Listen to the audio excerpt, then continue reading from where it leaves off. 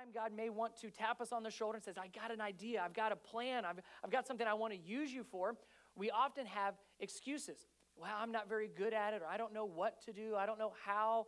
We have a lot of excuses that tend to keep us from allowing God to use us. And that's what this whole series has been about, letting God use each and every one of us and showing through God's word all the different people and types of people and groups of people that God has used to do some incredible, incredible things. I want to look at one last one today as we wrap up this series. So if you have your Bibles, head over to Joshua, Old Testament, the book of Joshua. Guess who we're going to learn about today?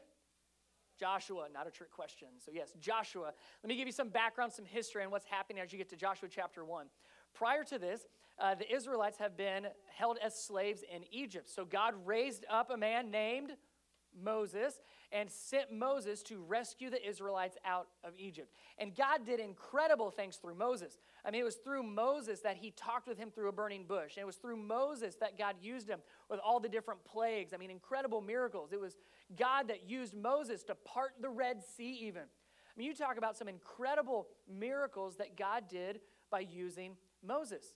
Now, Moses has died, and now it's looking for leader. The Israelites are looking for leadership, and so God calls on a man named Joshua to help them enter the promised land. They've been wandering in the desert for 40 years. Now God has decided it's time for them to move on. Here we go. Joshua chapter 1, starting in verse 1. After the death of Moses, the servant of the Lord said to Joshua, son of Nun, Moses' aide, Moses, my servant is dead. Now then, you and all these people get ready to cross the Jordan River into the land I'm about to give to them, to the Israelites, talking about the promised land. Now notice how God is referring, or how the author here is referring to Moses and then Joshua. Moses, the servant of the Lord, a mighty man in the faith, right? And then you have Joshua, son of Nun, who is, what? What was his job again? An aide. Moses' administrative assistant, not even an executive assistant. This is Moses' aide. And he is filling some pretty big shoes here. And Joshua would have every reason, and he actually does have some reasons. I don't think I'm cut out for this. I mean, you're going from Moses, the servant of the Lord who parted the Red Sea and had all these plagues that God used through him. And now Joshua, and I went and got him coffee. That's who God is passing on leadership to. Chapter 6, we see one of his major obstacles. Joshua's had several obstacles between chapter 1 and chapter 6, but this is a big one. And in order for the Israelites to continue to move into the promised land, there's these other cities, other nations that are in the way. And these cities have taken notice of the Israelites moving in, and so they have fortified their cities, and they're prepared to fight against the Israelites. So God says, Joshua, as you're entering into the promised land, you have to defeat some of these cities. One of these cities is Jericho. Now, if you've been in church at all, or if you grew up in Sunday school, you probably know that the walls of Jericho, what did they do?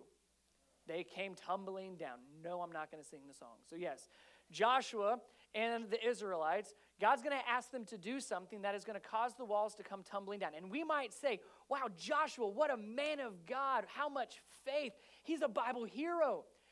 Yes, but it doesn't seem that way at first. And we kind of look at Joshua as, like I said, this Bible hero, but I want you to walk through with me this story of Joshua and Jericho and these walls and see that Joshua is more like you and I than we might first admit. So here we go. Chapter 6, go from chapter 1. That was our introduction to Joshua. Now we actually get to see how he begins to follow God's calling in regards to defeating the city of Jericho. Chapter 6, starting in verse 1.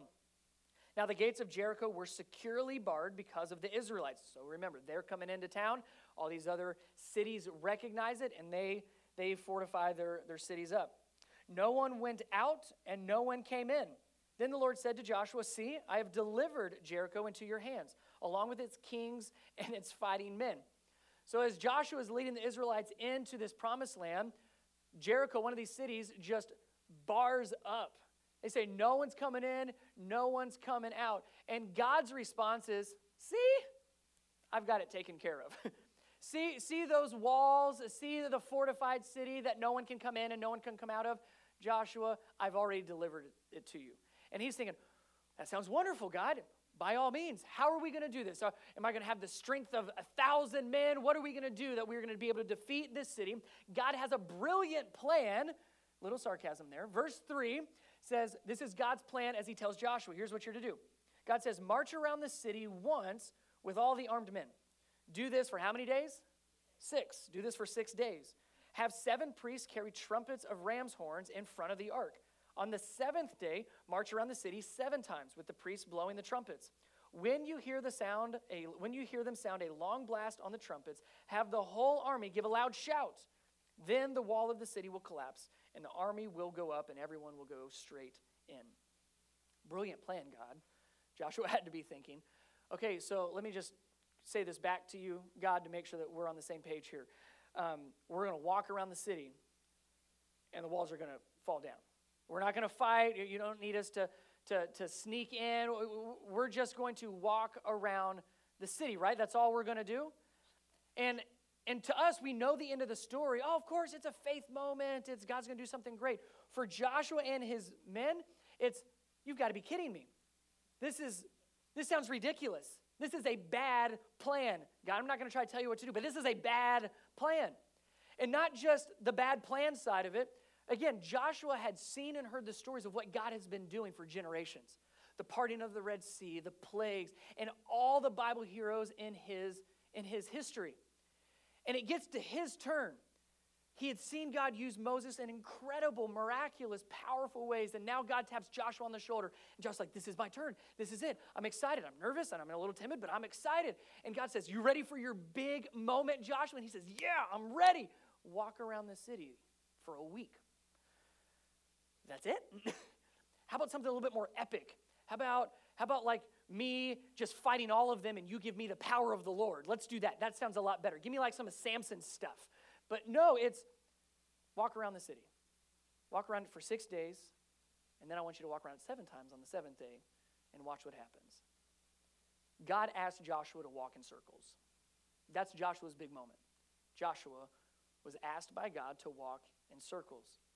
Now, to anybody watching, it seemed pretty insane. But when God asks it, it becomes a moment of faith.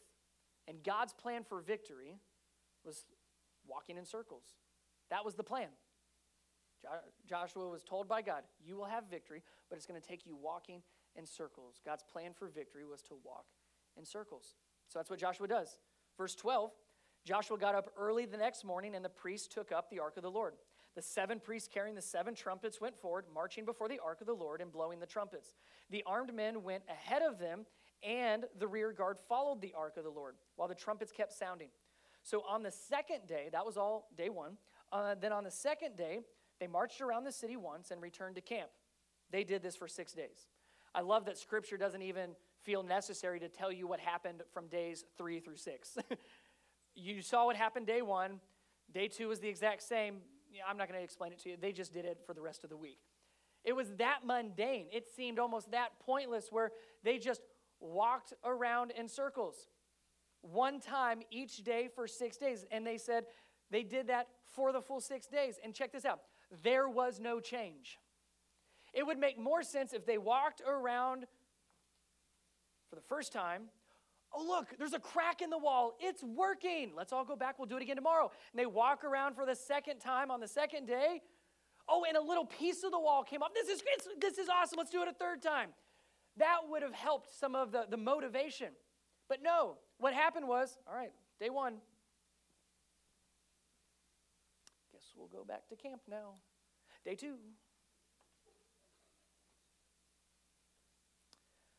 Let's go back to camp again. Day 3. I'm not going to do this all 6 times. You get the point. Nothing happened. Nothing changed. There was no change. They continued to walk, and there was no change. You talk about feeling like you're doing nothing helpful, nothing important, nothing valuable, nothing that makes a difference. Be one of the armed men trying to fight for their country, and all they're doing is walking around in circles. Pointless, it feels like. I'll tell you, about a week ago on Wednesday, my son came home with something. My oldest son, Connor, who's 4.5, he came home with something. And it was a toy. And, I'm fine with my kids having toys. And I love it when other people give my kids gifts. And the person that gave this gift is not sitting here right now, so I can say this. It was a gift I wish they never gave my son, period. And it came from a great place. They were just wanting to just love on our family and to, give a new toy to my son Connor. And for that, I'm appreciative. But my son comes home with this, and I see what he's got, and I about lost it. I just said, there's no way this is going to be allowed in my house, like, period. I don't put my foot down often, but this was going to be one of those moments. And Becky's like, no, it's a new thing. And I'm like, okay, but we're going to put boundaries on this thing. Like, I'm not going to have him playing with this toy all day, every day. I mean, maybe not even in my presence. Like, if you see Dad walk in, you have to go and put it away. It was that kind of a toy. And I'll show you, because I took it from him this morning. Here's what he came home with. Yes. If you don't know, I'm going to educate you on something. Everybody else, tell me what this is. It is a fidget spinner. And Connor said, Dad, it's called a fidget spinner. I said, oh, I know, son. And he said, I get the spinner, but what's the fidget part? I said, I don't have the words that are godly enough to tell you right now. So he came home with this, and it has been driving me crazy because here's what it does. Ready? That's what it does. Somebody tell me, what does a fidget spinner do? It spins, yes, and you spend like $30 on something that spins. Now, I'll give this one. This one does a little bit more.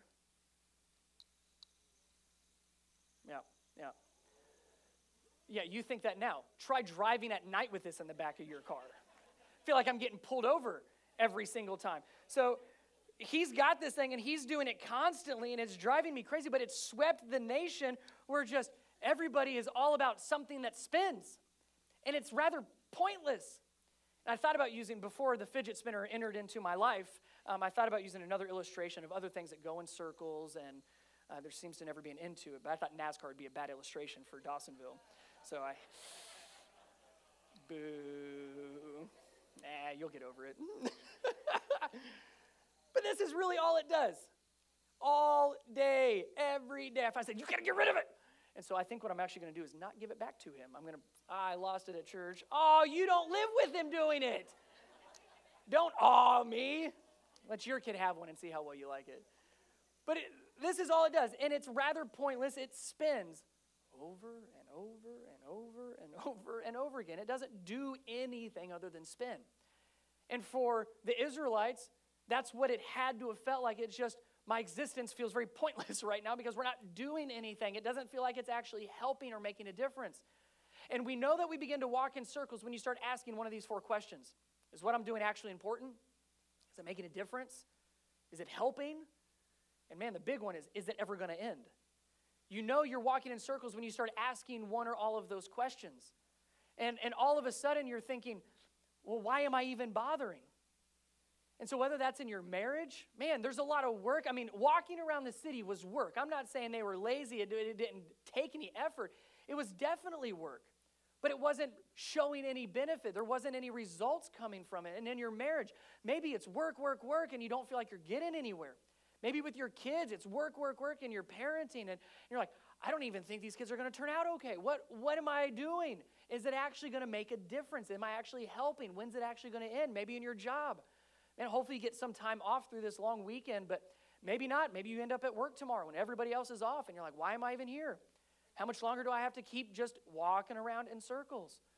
I mean, you name it, whatever area of our life. Addictions are like this, where we get stuck and we find ourselves stuck in an addiction. And man, we try to get out of it. We try to move past it. And we go to the groups and we try to do everything right. Yet we just don't feel like we succeed. We don't feel like we're taking up any more ground and making up ground at all. And we walk in circles, and it's frustrating. It's discouraging. And it makes us want to just be done. Imagine being one of those armed men. Day 3, day 4, maybe day 5, walking around thinking, what's the point? Is something actually going to happen? We've seen no change, and we're doing the exact same thing every day. Maybe they start even questioning, Joshua, now when you say God talked to you, let's walk that through for a second. What exactly, where were you at? Could you imagine starting to doubt Joshua and start questioning him? Was it really God, or did you just maybe drink or eat a little too much the night before? And here we are walking in circles around a fortified city, all because of something you did the night before. What are we supposed to do with this? How frustrating, how discouraging, because it feels like we make no progress. Verse 15, day 7. They did all this for 6 days, just each day, march in a circle around the city, no changes. Then verse 15. On the seventh day, they got up at, and I want you to underline this word and tell me what it is. They got up at when? Daybreak. I'll come back to that. On the seventh day, they got up at daybreak and marched around the city 7 times. So this day is a little bit different than the other 6. But they still did it in the same manner. You see that? They marched around the city 7 times in the same manner, except that on that day, they circled the city 7 times. The 7th time around, when the priest sounded the trumpet blast, Joshua commanded the army, "Shout, for the Lord has given you the city." And then all of that prior to and all that's going to happen with the nation of Israel afterwards, it all comes down to here, this one verse, chapter 6, verse 20. One verse. When the trumpet sounded, the army shouted, and at the sound of the trumpet, when the men gave a loud shout, the wall collapsed. So everyone charged straight in, and they took the city. It all came down to that one verse in that one moment. 6 days of walking in circles.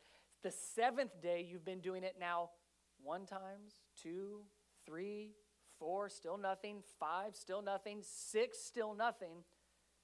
That 7th time, the final time around, when the trumpets blasted, when the men shouted, then in that one split second, one verse moment, the walls came down. Now you would imagine, oh man, Joshua's a hero. But for the week leading up to it, it felt like, what are we doing? All we're doing is walking in circles. Now, being on this side of the story, again, we can hold Joshua up as a huge Bible hero. Now, father of the faith. Look at what he did. Because of his faith, he led the army and the nation of Israel, not just out of the desert, but into the promised land, defeating a fortified city of Jericho. I mean, when you talk it up like that, man, it sounds awesome. But let me tell you exactly who Joshua really was and really all he did. First of all, what was he? He was Moses' what? Aide. He was Moses' aide, right? And trust me, that does not, I mean, yes, he was kind of like the number 2, but that doesn't mean number 2 from a tactical standpoint. It was a whatever Moses needed, you kind of got. So that he was Moses' gopher, in a sense. And Numbers, if you go back further in the Old Testament, Numbers tells us that Joshua had been Moses' aide since his youth. So that's all he had known. He had just been there for Moses. Moses, whatever you need, I'm here to help. Moses, you need me to go get you some more coffee. Okay, I'll go get you more. Oh, you didn't like that. You want a decaf. My bad. I'll go get this one. That's what he did for Moses. He was Moses' aide. Now, when it came to what he was doing for God in Jericho and how God used him, all Joshua literally did was lead the army in circles. That's all he did.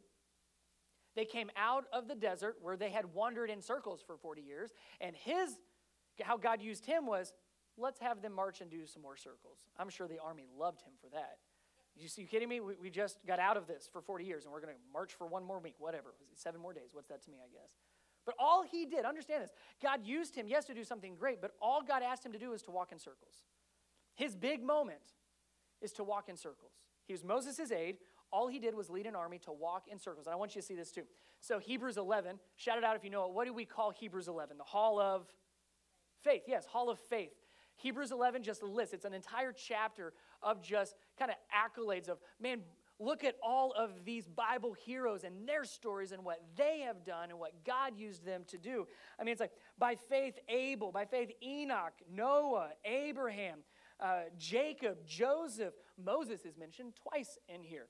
I mean, it's just all of these fathers of the faith that we would look at as inspiring, of just an incredible amount of faith for God. And then we get to verse 30.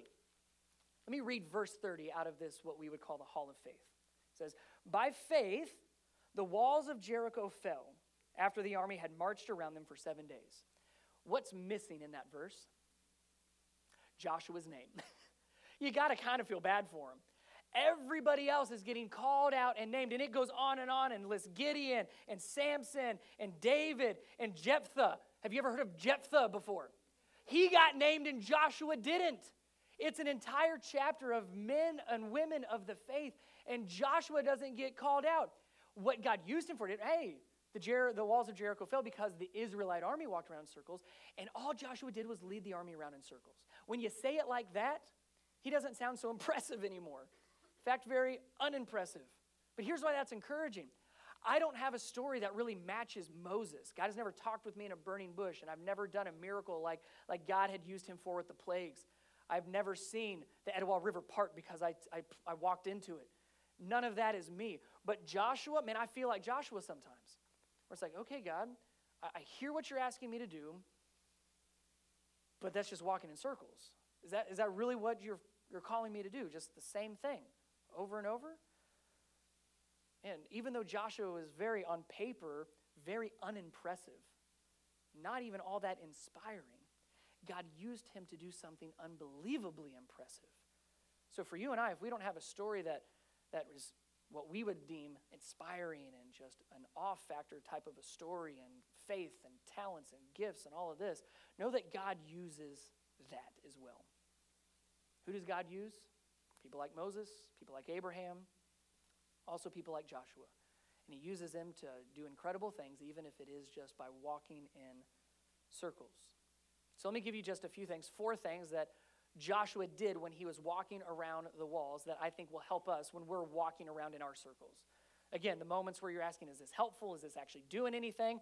Or am I just spinning around in circles and this is all pointless? Why even bother? These 4 areas, these 4 ways that Joshua is walking is going to help us out a lot. First one is simply keep walking. Keep walking. It says that after God gave Joshua the instructions on what to do, as ludicrous as it kind of sounded, he got up early the next morning and he did it. And he did it for day 2, and he then did it for day 3, day 4, day 5, day 6. And I had you underline, or at least remember, if you go back to verse 15, what was that word that I had you underline, or at least remember? Daybreak. Verse 15, on the 7th day, they got up at daybreak, marched around the city 7 times in the same manner. He kept walking. You have to imagine it was discouraging. Again, that day 3, 4, 5, definitely on day 6, you're walking around the city, heads are starting to hang, and Joshua's, nope, same time. Maybe by day 6, a lot of the army was thinking, hey, Joshua, hey, we've been doing the same thing for 5 days. Nothing's happened yet. I don't think God will mind if we sleep in. Let's just walk around maybe a little bit later. 7th day, hey, we've been doing it for 6 days. We have to do it 7 times. Let's rest up. No, every single time they did it in the same manner as God instructed them to, and they did it first thing. When we're walking around in circles, we tend to lose momentum and motivation, and we get slower and slower and later, and Joshua shows us the right way to do it. It's the consistency. That's the faithfulness. Keep walking, even though it feels like, and we may be, and oftentimes, walking in circles. They didn't give up. They kept walking. Also, walk in your own shoes. You've heard it said to walk a mile in somebody else's shoes. Well, that's good to help with our empathy and our sympathy, to gain perspective from somebody else's point of view. That's helpful. That's very beneficial for a time. Walk a mile in somebody else's shoes. That's a mile. It's not the rest of your life. And what Joshua did is he owned who he was and what God had asked him to do. He very easily could have said, God, I'm not Moses, but man, if you use me like Moses instead of just walking around in circles, maybe we could defeat Jericho. And so often we already say no to God because we're not somebody else. And he's looking at you and he's looking at me and says, I want to use you. And it might look and feel like walking in circles, but I want to use you regardless. And we have all of our excuses. Well, if I was so-and-so, and if I had their gifts, if I had a faith like them, if I had the family history like them, then I could be used. If I was the boss, then I could make a difference. No, walk in your own shoes, the place that God has put you. Whether it is Moses, the servant of the Lord, or whether it's Joshua, his aide, Moses' aide, let us each walk in our own shoes and keep walking. Thirdly, walk with your head up high. Walk with your head held high. Like I said, as they're walking around, there had to have been moments, many moments of discouragement. And God would have known that, would have known what he was really asking, what he was going to be asking. I want you to see at the beginning, before Joshua heads to Jericho, this is still chapter 1. If you go back to chapter 1, God says, hey, Joshua, I'm calling you. You're the next leader. Here's what I'm calling you to do. And then he spends like a chunk of time just getting Joshua pumped up. He says, God tells him, be strong and courageous because you will lead these people to inherit the land. Be strong and very courageous in verse 7. Be careful to obey all the law my servant Moses gave you. Don't turn from it. And he goes on and on. Then he says, verse 9, have I not commanded you? Be strong and courageous. Do not be afraid. Do not be discouraged, for the Lord your God will be with you wherever you go. The point there is God calls Joshua and then gives him this long pep talk of strong and courageous. Be strong and courageous. Be strong and very courageous. Because God knows what he's going to ask of him later. I mean, don't get me wrong. It takes a lot of strength and a lot of courage to walk in circles. Imagine if you're in Jericho. You're in this fortified city where no one can come in and no one can come out. And you see the Israelite army coming, and instead of fighting and storming the gates, what do? They start walking around you in circles. You're going to be laughing for sure. You're curious, you're questioning, you're like, wow, we were worried about them? I don't think we have anything to worry about. And you're ridiculing them, and you're taunting them, and you're throwing things at them, you're yelling at them. And they do this, they have to endure not just the walking, but kind of a walk of shame of, I wonder what the people of Jericho are thinking about us right now. Oh no, I can hear those words perfectly clear. I mean, the way that we interact with God and the way that God interacts in our life, please hear this, is different than what the world sees. The world looks in and says, you're just walking in circles, pointless. But when we're following God, there's purpose behind it. And God chose to use walking in circles as his plan for victory. That takes strength, that takes courage, that takes patience, that takes persistence, that takes endurance to walk in circles when the world doesn't see the point. But when we say, no, this is what God's word says, when we're faithful, we do what God has asked me to do. When I take this book and I apply it to my life, the world looks at us as if we're crazy walking in circles. When situations arise and we are joyful instead, it seems crazy. When we have difficulties and crises come into our lives and we just stop and we pray about it, it seems crazy. When somebody brings up the fact that we're generous and we give, not just our time, but even our money, that just seems crazy. The way that we interact with God and the way that God interacts with us in our life seems crazy to the rest of the world. Keep walking, walk in your own shoes, and keep your head up high. Last one, don't walk alone. Don't walk alone. God did not ask Joshua to walk around the city of Jericho for a week by himself. He said, get the army.